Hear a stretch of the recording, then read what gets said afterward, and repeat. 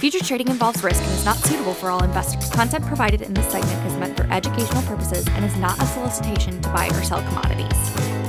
Hello and welcome to another edition of the Grain Feed, brought to you by EverAg. This is your weekly news feed for all things grain and all things feed. Each week, we bring you updates on the markets with unique perspectives from an amazing team of analysts with the intentions of helping dairy and livestock producers manage the risk. I'm your host, Jim Matthews.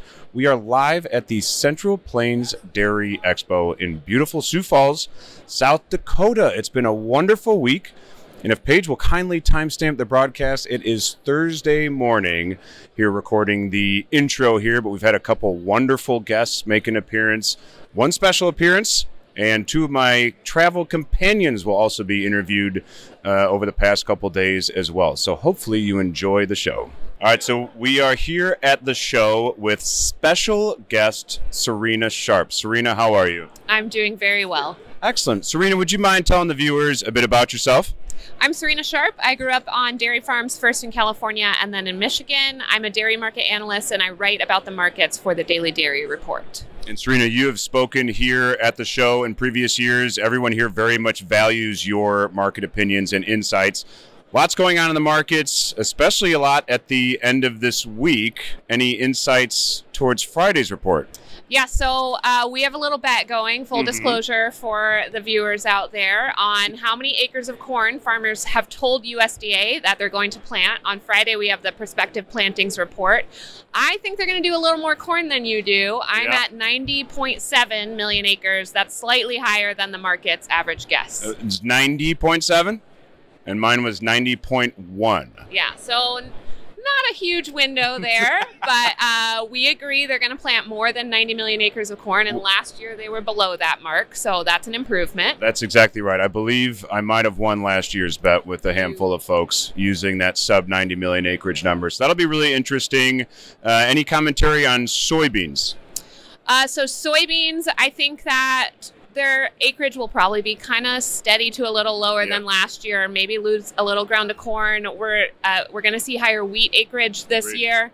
But the other crops, I think farmers are going to do row crops and not a lot of forages, unfortunately, for dairy producers. Yeah, I'm with you on that one. Any insights on the dairy markets real quick before I let you go? Sure. So I think 2023 is going to be a little bit more of a slog than 2022 was. Feed costs are still high. I'm hopeful that they're going to come down over time. We've started to see that just a little bit, but the impact on the dairy at this point is pretty limited. A lot of their feed is already kind of locked in the silage pile, that sort of thing. So hopefully a decline in feed costs. Class 3 milk prices have really rallied here in the past 30 days. We may have overdone it a little bit in the short term, but I hope that by the back half of the year, we're going to see some better milk prices, a little bit slower milk production. Yeah, it's been a very interesting stretch here because for a bit there, we had milk rallying while feed markets were generally under pressure. Not so much the case, though, this week. We've had a lot of activity on the export market for corn. Corn prices are now getting squeezed up a bit into this report, which will make those numbers on Friday that much more interesting. So very much looking forward to that. Thank you very much for making an appearance here with us. Great to see you as always. Yeah, thanks. Have a great rest of the show. All right, you too. Thanks, Serena. Back on the air here, and this time we have Katie Burgess. Katie, how are things? Doing great here in South Dakota. It has been a nice little stretch here in South Dakota. A fun day today so far. We got to have Serena Sharp stop by the booth and interview with us and chat a little bit about the markets. Katie, you've been talking to a lot of folks throughout the day today and yesterday here at the Expo. What's been your take on the milk and dairy market? And what have you been talking to folks about here the last day? I'd say a lot of the conversations we've had here today and over the past couple of weeks continue to center on how much milk is out there. So lots of milk here in the I-29 corridor, lots of milk still in other spots of the Midwest as well, down in Texas. And so right now the theme is just that there's plenty of supply coming off the farm, but that didn't seem to stop the markets earlier this week as prices rallied. But now we're seeing some of that supply start to weigh on the market, and milk prices and cheese prices are starting to come back down a little bit. Yeah, prices are moving a bit on the milk side. We've also had a lot of activity on the grain side, as we spoke to Serena about this morning. Are folks concerned about their margins as we head into the U.S. planting season, hopefully in the next 4 to 6 weeks, depending on the weather here, and also given potential volatility on Friday's grain report? Definitely. I think there's a lot of uncertainty yet of what feed prices are going to look like here over the next few months and after harvest time. I would say, though, thinking about milk prices, the fact that April milk is at $19.50 right now for Class 3 futures compared to $17.50 to start the month, that's really helping people feel a bit better knowing that those milk prices have come up off of those lows. Gotcha. Thanks for that, Katie. Katie, you heard the numbers that Serena and I guessed this morning on the corn acreage report Friday. Do you care to weigh in on those numbers for Friday? Oh, man, I am not a corn expert. I'll give you milk production estimates all day, every day, but I'm going to stay out of the corn. It's not really my space. I just had to ask. Well, thank you very much for your insights today. Great to travel with you and be with you as always. And hopefully you have a wonderful rest of your show. Thanks for having me, Jim. Thank you. Okay, folks, I am here with Jake Kingsley. You all know Jake as my partner in crime on the feed team, and we are filming together in person here at Sioux Falls. Jake, how are we today? Doing just fine, Jim. How are you? I'm doing fine, thanks. I feel like we just did this here a month or so ago in Tulare and now back in South Dakota. So, Jake, you've been talking to folks here at the Expo this week.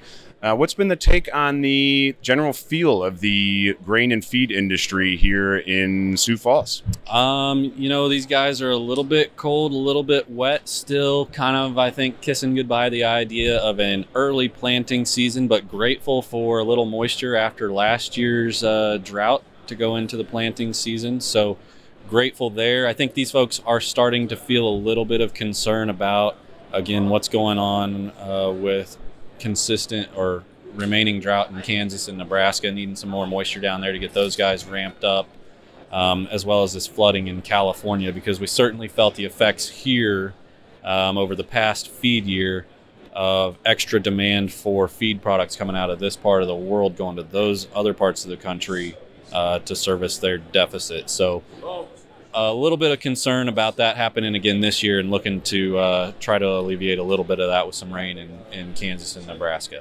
Okay, yeah, we've had a lot of conversations with folks here who have friends and or family out in California, so that's been a big talking point. We just referenced we were in Tulare together. It was already wet there when we were there in February, and now we know, of course, the situation has changed for the worse for a lot of folks, but how that can also impact what folks are seeing here in terms of their feed prices, because everything can ultimately get pulled. You also referenced the weather here. We've had some unique conversations as well with some farmers in the area about how they have somewhat a unique situation with a snowpack. So keeping soil temps actually a bit warmer than most years. So if and when that snow does clear, perhaps folks out here get in the fields a bit earlier than maybe folks, back towards home for me and the Eastern Corn Belt. So that'll be super interesting as well. Any other specifics on the feed market here this week? I think everybody's pretty focused on Friday's acreage report and quarterly stocks there. So we've had quite a few conversations surrounding that. It feels like the market's been in a holding pattern for a couple weeks, kind of waiting on those numbers. So folks have been trying to get positioned ahead of that and prepared for the numbers that hit the market and the reaction to it tomorrow. So hopefully we've got folks positioned well, and this thing doesn't get too crazy, or if it does get crazy, it means cheaper feed for the next year. That's the goal, I think. So that is always the goal for our team. Speaking of that report, Jake, you heard the conversations with Serena and myself when I interviewed Serena yesterday, talking about our corn numbers for tomorrow. What's your corn number for tomorrow's USDA report? So I had it at 90.7 as well. 90.7? Mm-hmm. And that was 90.1. So keep those numbers in mind, folks, as you watch the show, most likely on either Thursday evening or Friday. And again, that report comes out at 11 a.m. tomorrow Central Time from the USDA. I also promised Katie Burgess that I'd hit you with a couple trivia questions today. So being in South Dakota, what is the capital of South Dakota? I believe, is it Bismarck? That's North Dakota. Okay. Is it Pierre? Yes. All right. Yes, it is. Well done. Jake, what is the nickname for the state of South Dakota? I don't know. The President's Mountain State? I don't know what it is. You're on the right track. I don't know. I really don't know. The Mount Rushmore State. Okay. Well, I could have just said that probably. I thought it was too easy. All right, Jake, last one. North of town is South Dakota State University. What is South Dakota State University's mascot? The Jackrabbits. Seen a lot of jackets with jackrabbits running around here this week. Well done. Okay, so you didn't know the capital of the state, but you knew the South Dakota State Jackrabbits. I did. I'm a big football fan. They did a good little run there for a couple of years. That's true, they did. Is it also because your nickname in high school was Jake the Jackrabbit? That is not the case. I don't know, viewers. I think it might have been the case. Something to think about next time you watch Jake on the show is Jake the Jackrabbit Kingsley. Thank you very much for joining, Jake. Great to have you. Thanks for having me, Jim. Absolutely. Well, a big thanks to our special guests here this week, Serena, Katie, and Jake. Thanks to everyone who stopped by the booth here at the Expo. It was wonderful meeting everyone here in Sioux Falls, South Dakota. We got to speak to a lot of wonderful people here at the events this week and right here at the Ever Ag booth. So thank you again. And of course, thank you to Paige for her production magic. And thank you to the viewers for watching the Grain Feed. That's all for today. We'll see you next time on the Grain Feed. Thanks for having me, Jim. Absolutely.